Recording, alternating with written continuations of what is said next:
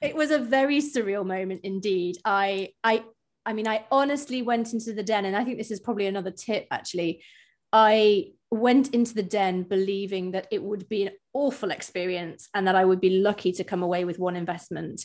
I didn't want to let myself believe that it would be a walk in the park. And had I done that, I wouldn't have prepared as much as I did. And I think ultimately, when it comes to investors, what you have to remember, and this was something that was really burned into my mind when I went in there, was that these people are giving you a lot of money and you have to respect them, and you have to do them the service, if you like, of showing that you respect them by knowing your numbers, knowing what you're going to give them back. And, I think some people do walk into those situations kind of expecting that you're going to be given money because aren't I brilliant? And actually, that's not the right approach to it. Hello, and welcome to the latest episode of Heads Talk with me, Elaine Pringle-Schwitter, the podcast where we talk to C-level executives, leaders of institutions, and heads of multinationals. What are the current topics? They talk, we listen.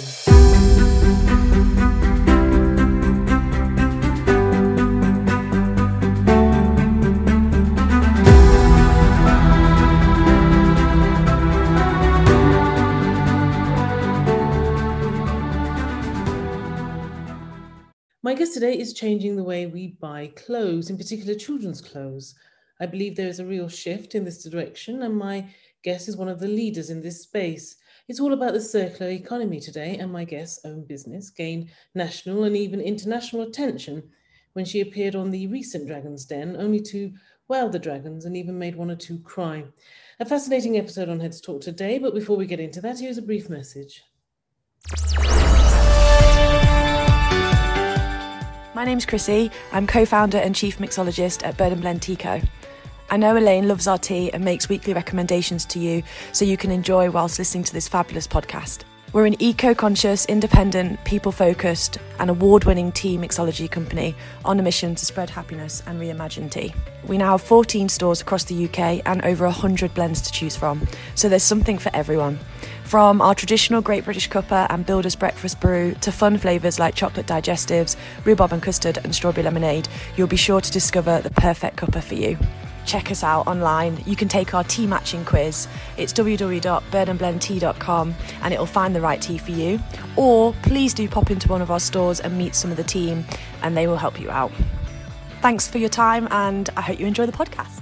Heads Talk podcast with your host Elaine Pringle-Schwitter.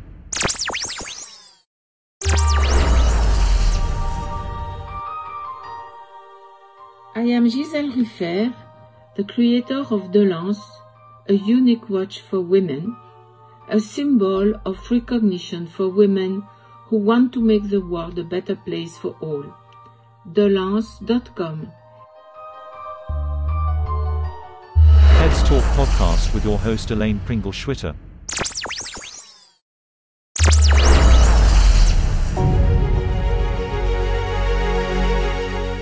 As someone who has put their heart and soul into their business, have you forgotten to look after your own finances and future planning? My name is Victoria McLagan and I'm a lawyer and trust and estates practitioner and founder of EWPS. I'm a trusted advisor and have been helping my clients and their families with wills, powers of attorney and probate for over 17 years. If you would like to talk through your future financial protection and will planning on a fixed fee basis, please contact me at victoria@ewps.ch for a free, no obligation chat.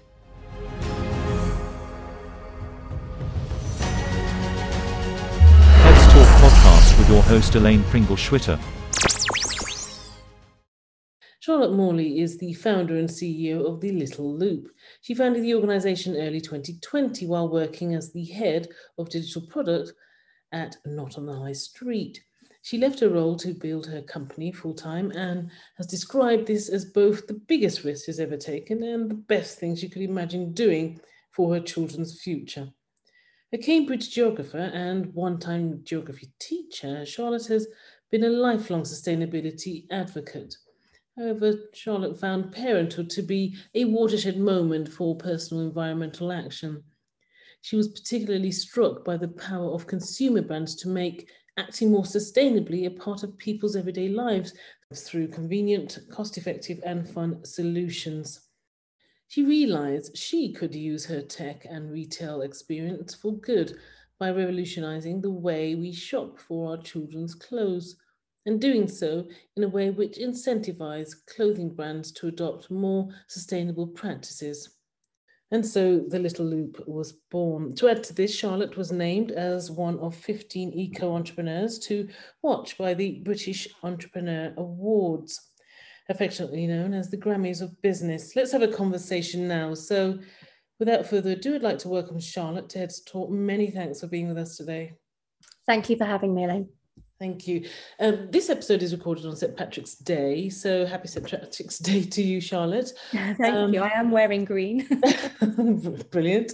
I was excited when you agreed to come on the show to talk about your business and be a part of the new retail series on Heads Talk. Okay, let's just begin by talking about your organisation, The Little Loop. What is it, and explain the business model? We describe ourselves as the first shared wardrobe for kids in the UK.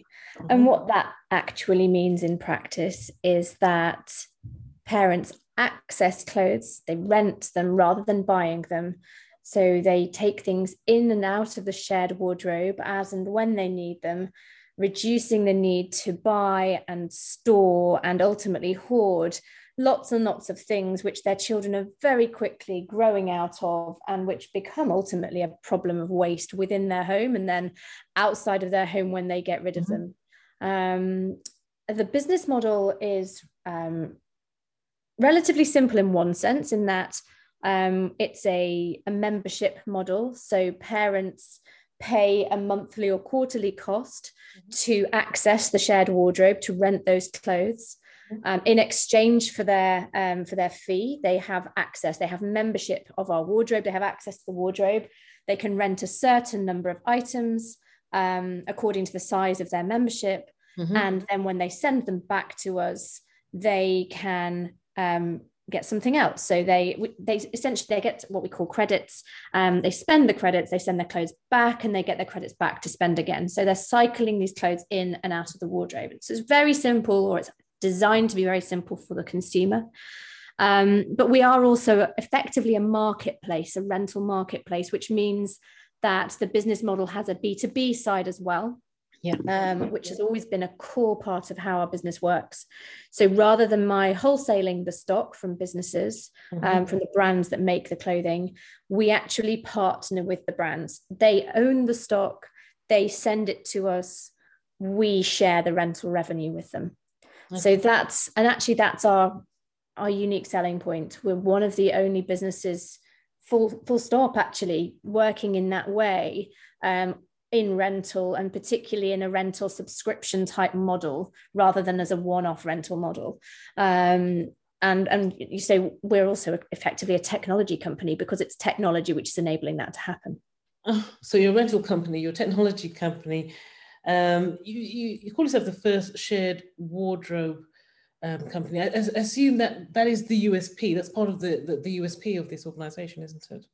Absolutely, yes. And I think, very specific about that language, about this being a shared wardrobe, and that is the USP, because lots of people use the term shared wardrobe. There are more people that do it, but I think the reason that we consider ourselves quite unique is because we truly are. We have this enormous wardrobe, which people, because they are members of it, rather than renting one-off items, whereby it's more of a it's not their wardrobe, it's their kind of occasional I don't know, they're occasionally accessing it, whereas what we've built is something that parents can use constantly. So it's literally like having a wardrobe in the cloud rather than in their house, which they are constantly putting things in and out of. And our technology has enabled that to work in a very seamless way, which is much more closely connected with how they would otherwise be shopping. So we're not forcing them to, for example, to have a set number of, you may only have 4 items at one time. There's a lot of flexibility. We're not forcing them to swap all of their clothes at once, which is what a lot of other so-called share wardrobes do. You can literally return 1 item, you can return 4 items, and there's this constant flow of items, which we believe is very important, because if we're going to change the way people shop, if we're going to move people away from ownership and towards access of things, we need to make that something which slots into their everyday life, which can genuinely replace the majority of what they currently do, rather than be a bit of a bolt-on on the side. And that's what we're aiming for. You talked briefly about the partnerships and collaborations in the B2B space. We're going to talk about that later in this episode. But I want to talk about some of the other stakeholders. For instance, the parents. How are they receiving it, and what's the feedback you're getting? Consumers are hard because they get one gets very set in one's ways, and I think we get used to doing what we do, and the linear economy is incredibly embedded in how we operate. We've been shopping for things and throwing them away for as long as we can remember. So it's taken time to start to turn people around to thinking, actually, you know what, this isn't so hard. This is something that I can really embrace. And we're starting to really see that shift. And we're seeing more and more people saying, well, this is strange and it's not what I'm used to, but I'm going to give it a go.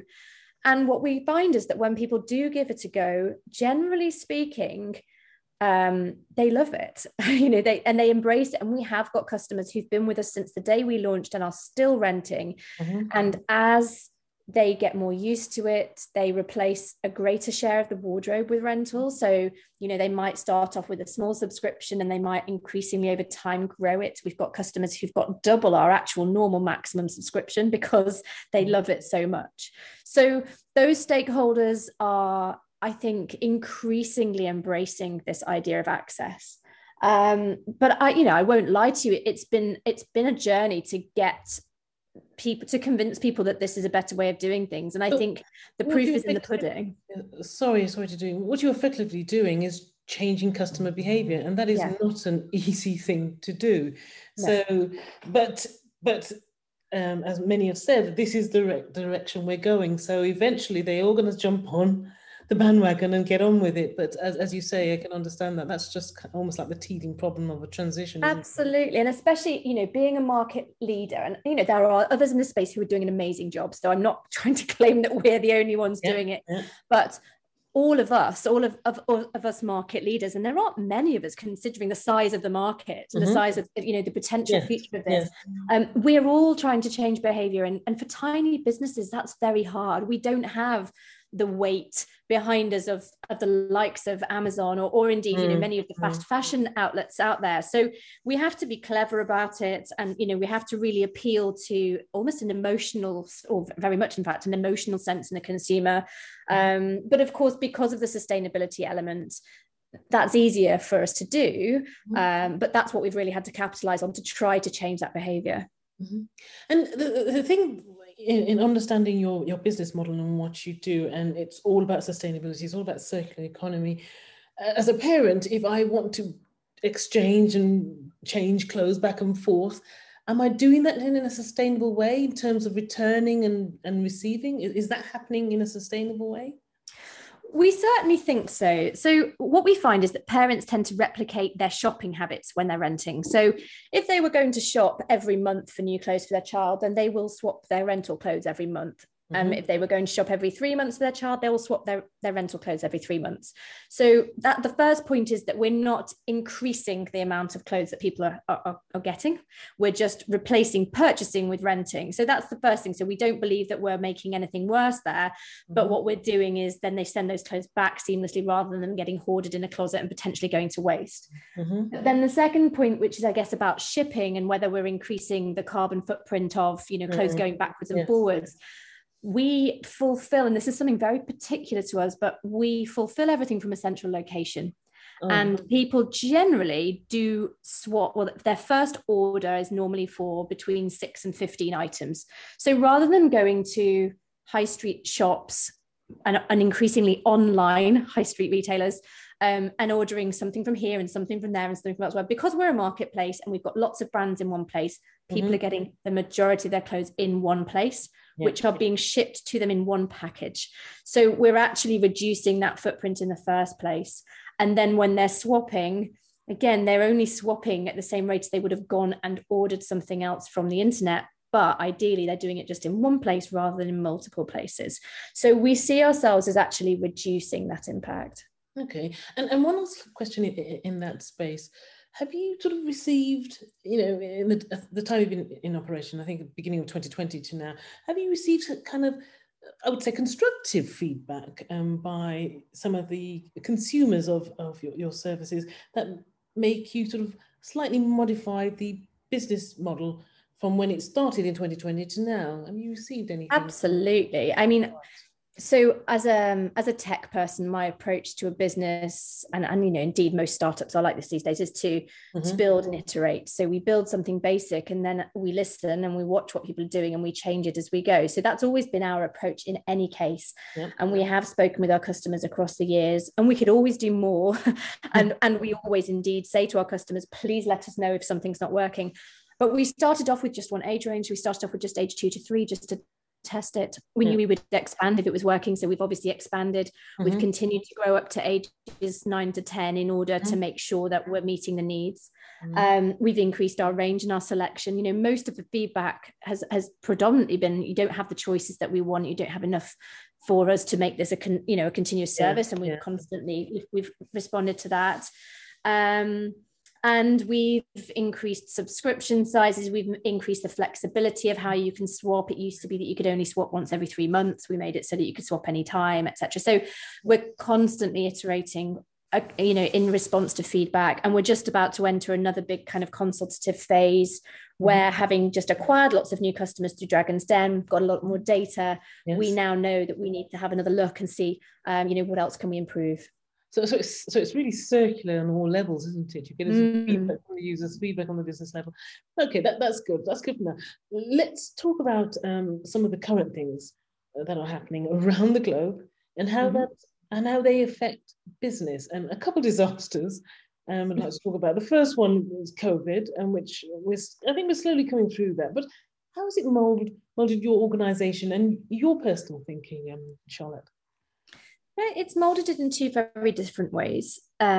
We launched the business pretty much the beginning of the very first lockdown in the UK, which was great timing. Choice timing. And we went ahead with launch for various reasons, predominantly that we had a lot of brands who were on board and they'd given us a lot of stock, and we thought, well, we're trialing this, so let's go ahead. Yeah.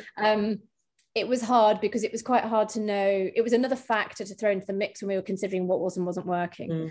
It definitely affected what people wanted to rent. So, as you may or may not remember, I know you're not in the UK at the moment, but nobody was going out wearing dresses anymore. So we had quite a lot of dresses in stock. Nobody wanted to rent those. And they weren't still everyday dresses, but kids were spending their lives in tracksuits and jeans and t-shirts. So we maybe didn't have quite the selection that was ready for COVID and things like that. So we've adapted and we've listened. But it did slow us down, I think, at the beginning, to go back to that point about changing behavior. People are less likely to change their behaviors when they feel like they're being kind of bombarded with other external factors. So if you're feeling very unsafe in your life, you're going to batten down and kind of almost double down on what you already do because those things feel safe. So changing behavior through the pandemic in some ways was harder.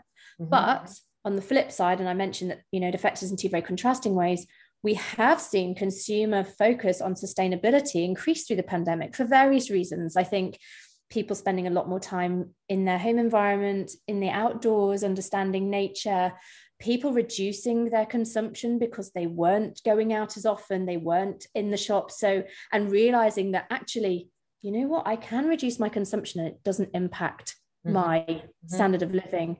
So, we have at a macro level seen a really rapid shift towards a more sustainable mindset when it comes to consumption. And that's obviously really, hugely helped our position and helped us with that behavior change, and people are more open-minded.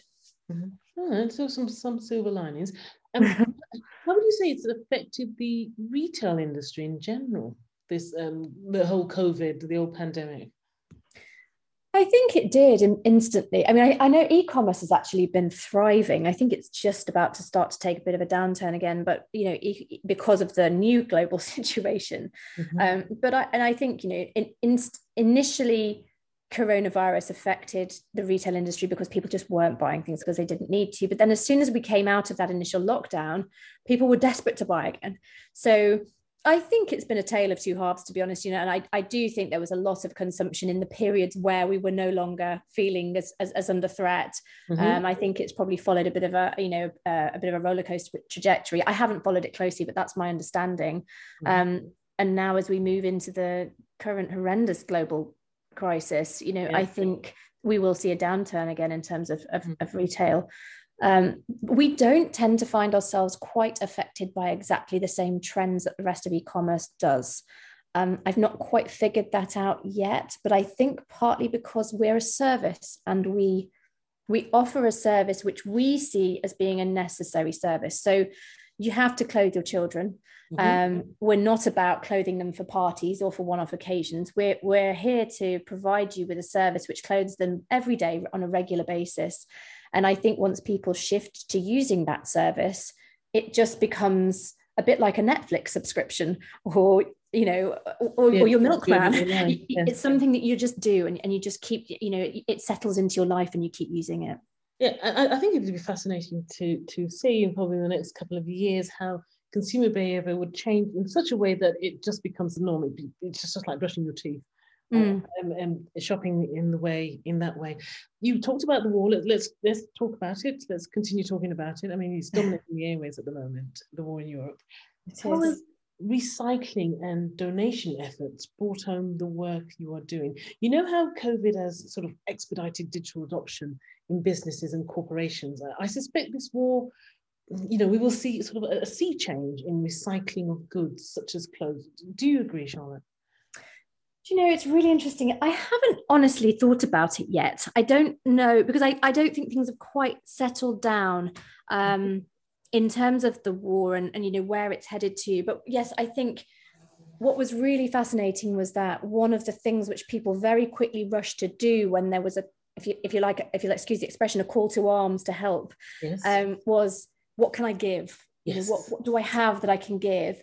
And I think that was driven both through, genuine generosity, but also a sense of, well, this can work for me too. And I'm not being cynical in saying that. I'm not criticizing. I think that there is almost that's human nature. Well, what can I do that's also going to work for me? I did it. I went up and I cleared out my children's closets because I knew we had some amazing warm coats that I could sell. But I would rather that they went to somebody who genuinely needed them, because I knew that they were great quality and they were sent across to Ukraine.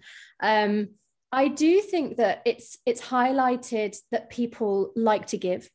People like to know that the things that they have are going to go on and be appreciated and be given a second life. Yeah. And I definitely, and this is something that we really believe in. I think that there's a real sense of story in our belongings, and I think increasingly like to think of the things that we have loved being loved by somebody else, and all the love that we've put into those things, the story that we've created for them, not just going to landfill, going on to kind of have continued stories. And it's something that we think, if we do it in the right way, it can change the way that we think about our things and our commodities, and make people look after them better and make people want to make them last longer. And I think ultimately that's what's going to shift the way we consume. And I really do believe somehow this war is making people think that way. So it's probably it will make it easier for them to adopt and adapt to your business model, coming on the other side of it as well. So how long do you think fast fashion will last then? Your enemy. What a question. Well, if Peter Jones is to be believed, forever and ever. But I don't know. I mean, it's so hard to know how we change the behaviors of the people who have come to rely on fast fashion, because it's very complex and multifaceted in terms of, what drives people to shop with fast fashion. Nothing has changed in terms of the individualism of society growing, the idea that people need to constantly access new things. That's not changed yet.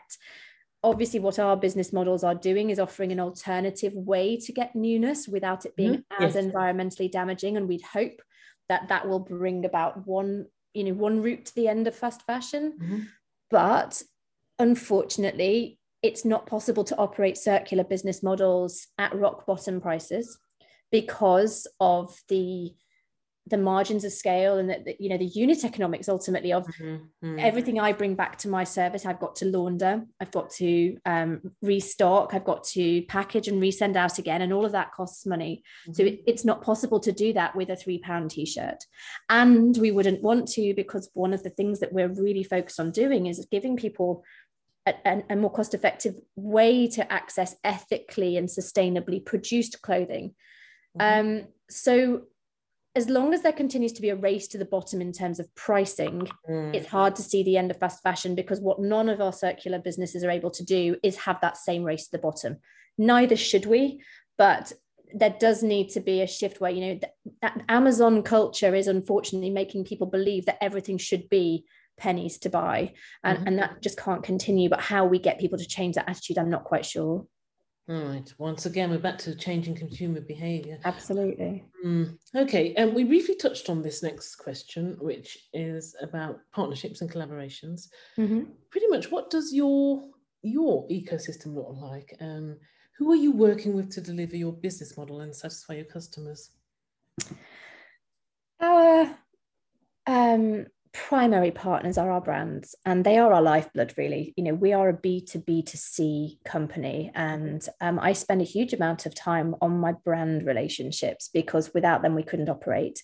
They've been with me from the beginning, many of them, and they put a huge amount of faith in this business model. Initially it hasn't been economically viable or beneficial for them because we've been so small. From an effort perspective, it's probably outweighed what they're making back, but they all believe that it is the future. They all believe that the way we're doing it is the right way to do it, to be able to scale it and be able to make it the future. And therefore, they've been supporting us. We have around 10 partner brands now. It changes, not all the time, but it's been changing, which is why I'm not 100% sure. But I've got another 10 lined up to join us. And that's incredibly exciting, because I think that is a real demonstration of the fact that the wider fashion industry believes this is the future and wants to be involved and wants to make it work. Do you vet them on their green credentials? Yes, as best we can. So at the moment, we don't have the resources to go and independently verify what they tell us, but we trust that they have been independently verified elsewhere. So, for example, several of our brands have got GOTS certification, organic cotton certification. So our broad criteria are that they must be at least conscious of their supply chain and aware that things are being manufactured in an ethical way, that they must know their factories and know that they comply with ethical certifications, that their workers are being paid a fair wage, that where possible, their garments are manufactured from cotton, organic cotton, predominantly organic cotton with our brands, or at least a better cotton initiative, and that we don't accept clothing which is made of kind of, or at least we try to avoid it where we can, made of mixed fabrics. So we tend to avoid polyesters and high proportions of nylons and elastanes, because we want our clothes to ultimately be able to be composted or broken down and properly recycled. Then the other thing, of course, is quality. So because we share the revenue with our brands, that instantly, if you like, puts off brands that don't believe in the quality of their garments. They wouldn't make a return if the clothing wasn't good enough quality. So that's built into our model. They have to have high quality garments. That's been a fantastic filter. They have to really follow your ethos, because in a sense, that is your brand. And absolutely. They have to adhere to that. They do. And something we absolutely love, and it's been a side effect that I didn't really anticipate from the beginning, is we've been able to give a platform for some smaller brands who maybe don't have as bigger profile themselves, but we found them, we love their quality, and we want to promote that. And I'm increasingly bringing on a mixture of large and small brands in order that we can keep doing that. We want to be able to bring to market in a different way some of those smaller brands that are doing a great job. Is it an element of your old job working in Not on the High Street? As I remember quite a few products and various brands there, and I thought, oh, fantastic. Those small, they were sort of fantastic quality. Absolutely. I mean, that was Not on the High Street's raison d'etre, really. That's what Holly Tucker set out to build, something that promoted small business and gave them a platform. And that's where we would increasingly like to get to. You know, what I've been struck by is the number of small businesses who have such strong values, and that although it's very, very costly for them to do so, they continue to produce organic, ethically manufactured clothing, and they don't make anywhere near the profit that they could make were they to cut corners and to, you know, reduce those standards, but they refuse to do it, and I think they should be rewarded for that. Right. Okay. No, that's good stuff. My listeners would not be happy if I didn't talk about the startup journey and investment. I think by now everyone in the UK, at least, and many elsewhere, know about your appearance on the Dragon's Den. I mentioned it briefly in the introduction. Incidentally, I watched it when it aired. Bravo to you and getting nearly all the dragons excited about your business. It was called The Perfect Pitch, wasn't it? Fantastic. So, well, you know, Peter Jones. So you can provide my listeners, many of whom are startups, entrepreneurs, individuals who are thinking about the switch from corporate life to owning their own business, which you have done. Can you provide them with a few tips on obtaining the right investor or investment sums for their business? Where do I start, Elaine? What's the magic bullet? So, you know, have you got there's one really critical thing which I often come back to, which is, and it goes back a little bit to what we were just discussing with the brands. You need to know exactly what your business is in terms of its values. So there are huge numbers of investors out there, but some of them are going to ask you to do things which you're not going to be prepared to do.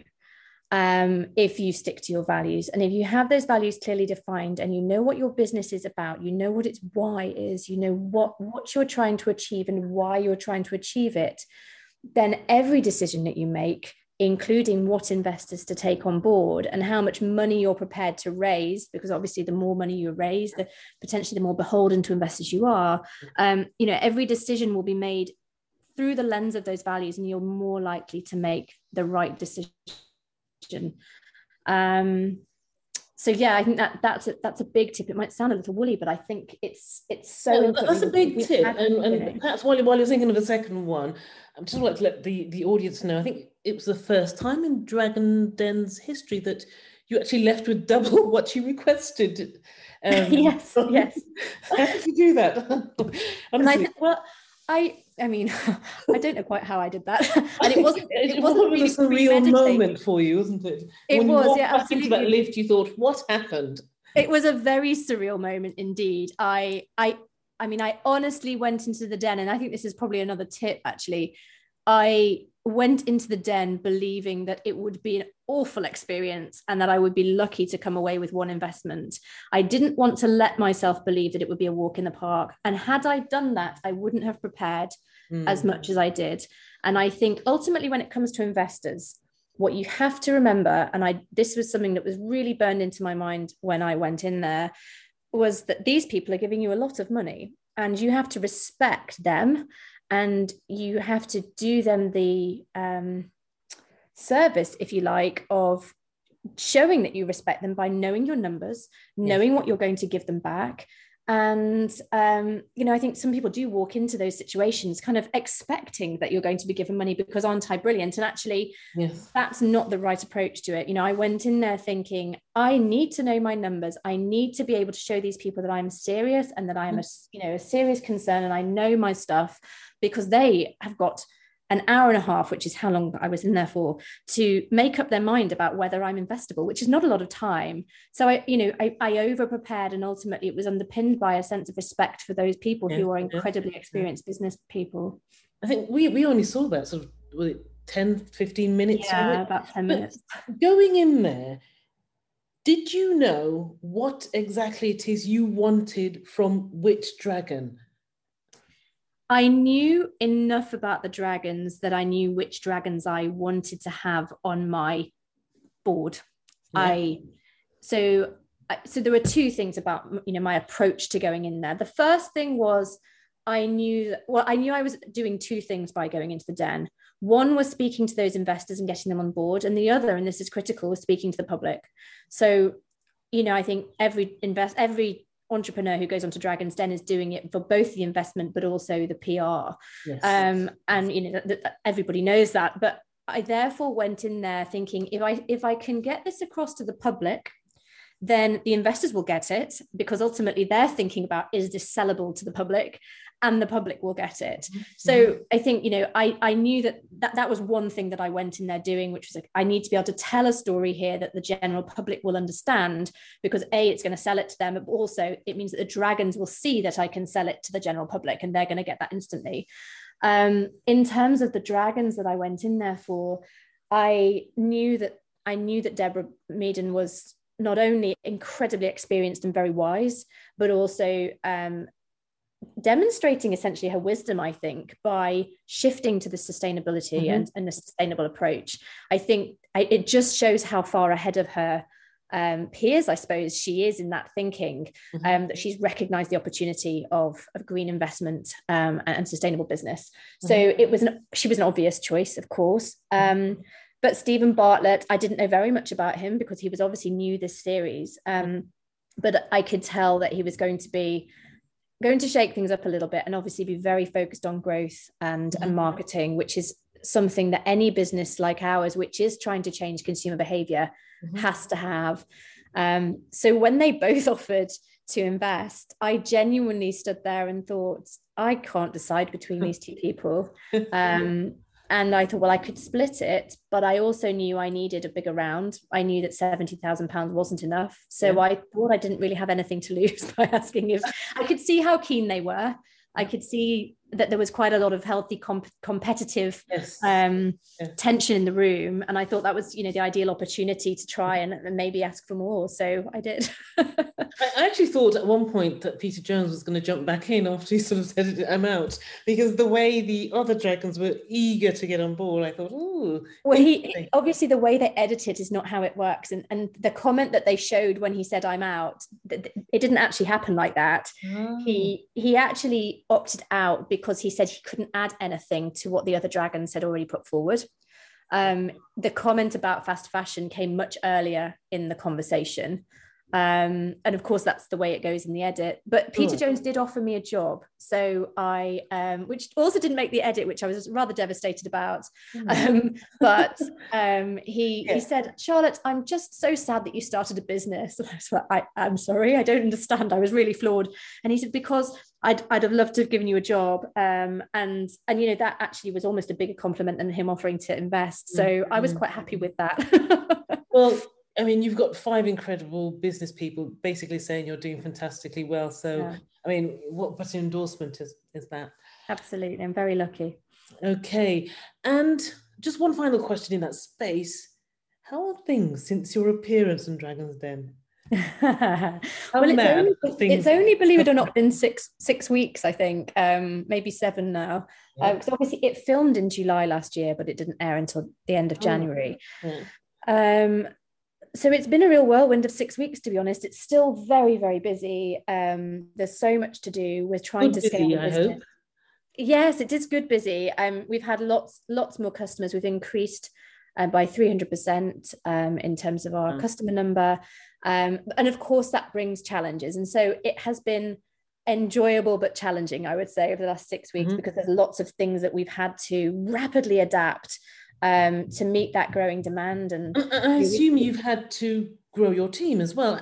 What was your team before you entered the Dragon in terms of numbers, and what's the team now, or where do you hope to grow it to?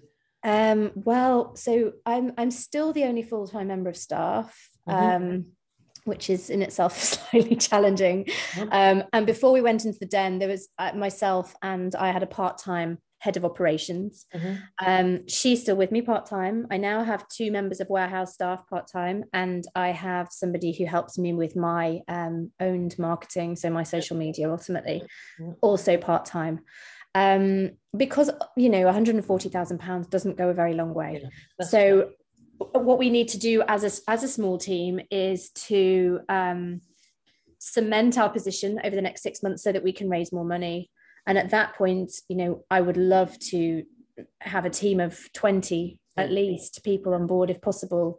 Then it's a very different business. Very, very different business. I think we are very stretched right now. You know, we've got an awful lot to do with only me and 4 part-time members of staff. And we're doing it, we're getting there, but it's much slower than we'd like it to be. And I think don't forget that you're juggling the most important role, being a mother as well at the same time. Absolutely. There you go. Totally understand that.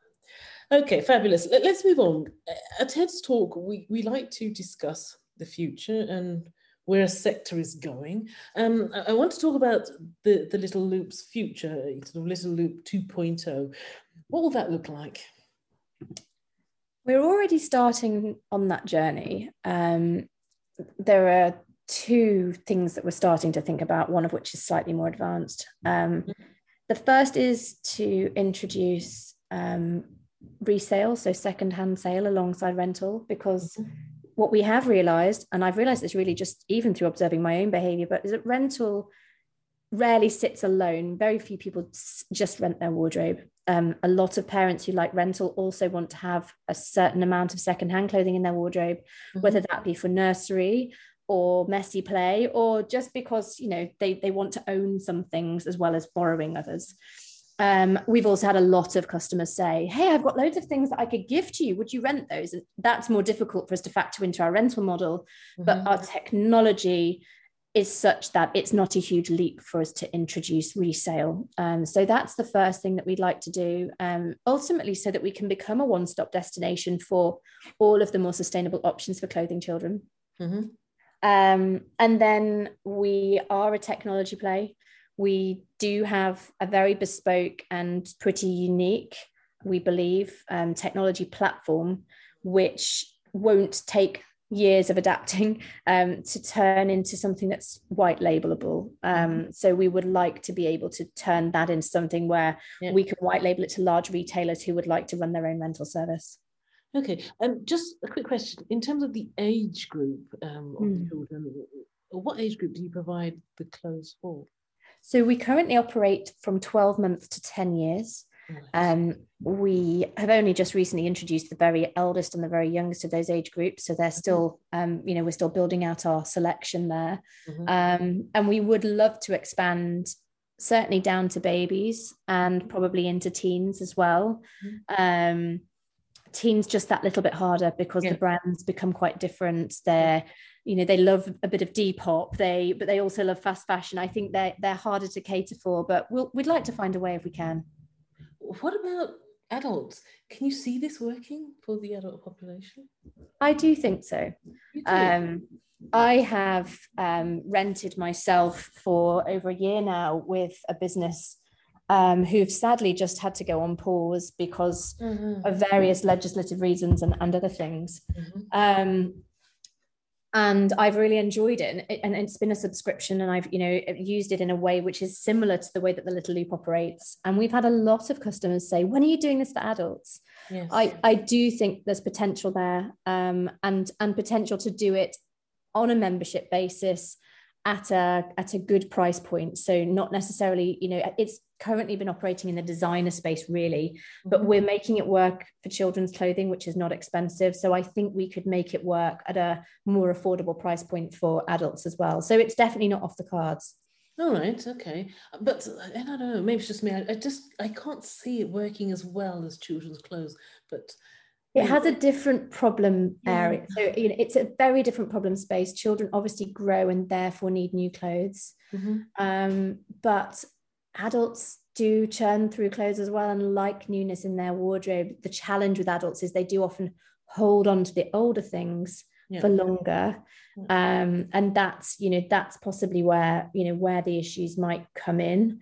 But I think if you see it as a top up, so for example, when I rent it, I have all my basics, jeans, t-shirts, kind of plain shirts and things. I have those that I own, but I want to change my knitwear every season because I don't want to be wearing the same jumper every year, or I want to change my dresses because you do get bored of wearing the same thing. If you rent the things that it makes sense to rent and that it makes environmental sense to rent, in fact, then I think there's definite potential. We'll see. And how do you see the whole retail sector changing in say 10 to 20 years time or sooner? I think I'm reading a lot. I don't know what your answer is going to be, but I'm reading a lot about the sort of the meta universe. If that's included in the answer, great. If not, I'll talk about that after. What do you think? The meta universe is a hard one for me personally, because I don't personally agree with it. I think the deterioration of human interaction on a personal level, face to face, is something that bothers me. I don't like it. And so although I like to think of myself as an innovator who's fairly forward thinking. You're digital. I'm a digital person, but I don't want to think that that's the way the world's going. So at the moment, I prefer not to. Albeit it probably is, there probably is something about the digital wardrobe, Would you have sort of people shopping for Little Loop's clothes through the digital, through a metaverse of some sort? Yeah, and that's another thing, with children, hopefully that's not going to happen, because, who wants to have their children's lives entirely online? I don't know, but I would like to think that clothing certainly is something that brings us together as people, and rather than puts us into the cloud. And I do think there's a difference between what I think will definitely happen and what I would really like to happen, and I'm hoping that the two have got some crossover. But I certainly think there is potential there's a growing recognition of the value of our resources, and it's becoming increasingly inescapable, and as climate change impacts us more and as resources get more scarce.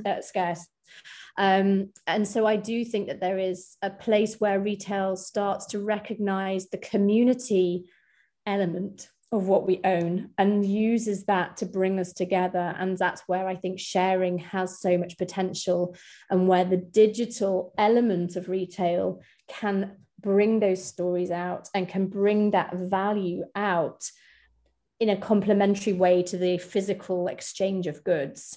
And I'd like to think that that's where, that's where we can get to. Well, we will see. I'm a little bit on your side with this one, and in parallel, I'm fascinated by what could happen in the metaverse. But as you say, human interaction, what's the price on that? Absolutely. Especially mental price. I would like to end this episode of Ed's Talk with a question that will be asked to all the guests in this new series, in this new retail series. So, what is the solution that you think has yet to be developed but sits firmly within the retail world once available? And it could be a practical solution like you talked about, or even a digital solution, but I suspect you're not going to talk about a digital solution.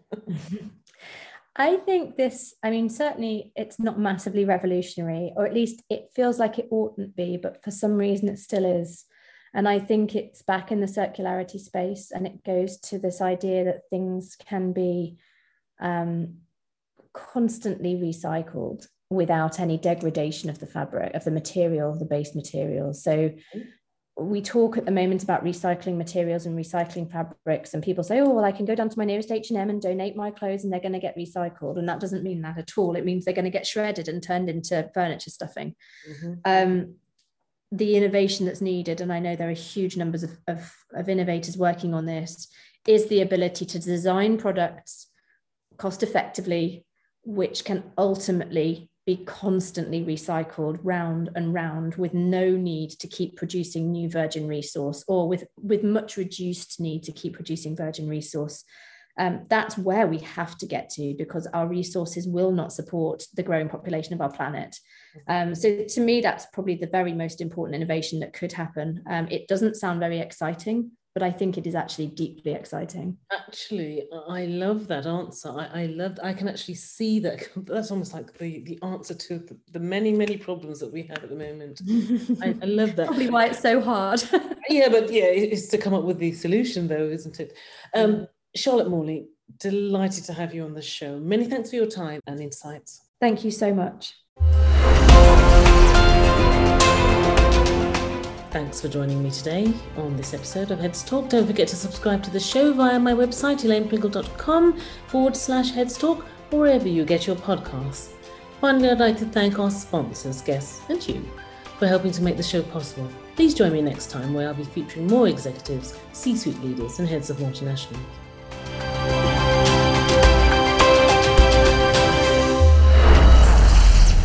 Heads Talk podcast with your host Elaine Pringle-Schwitter.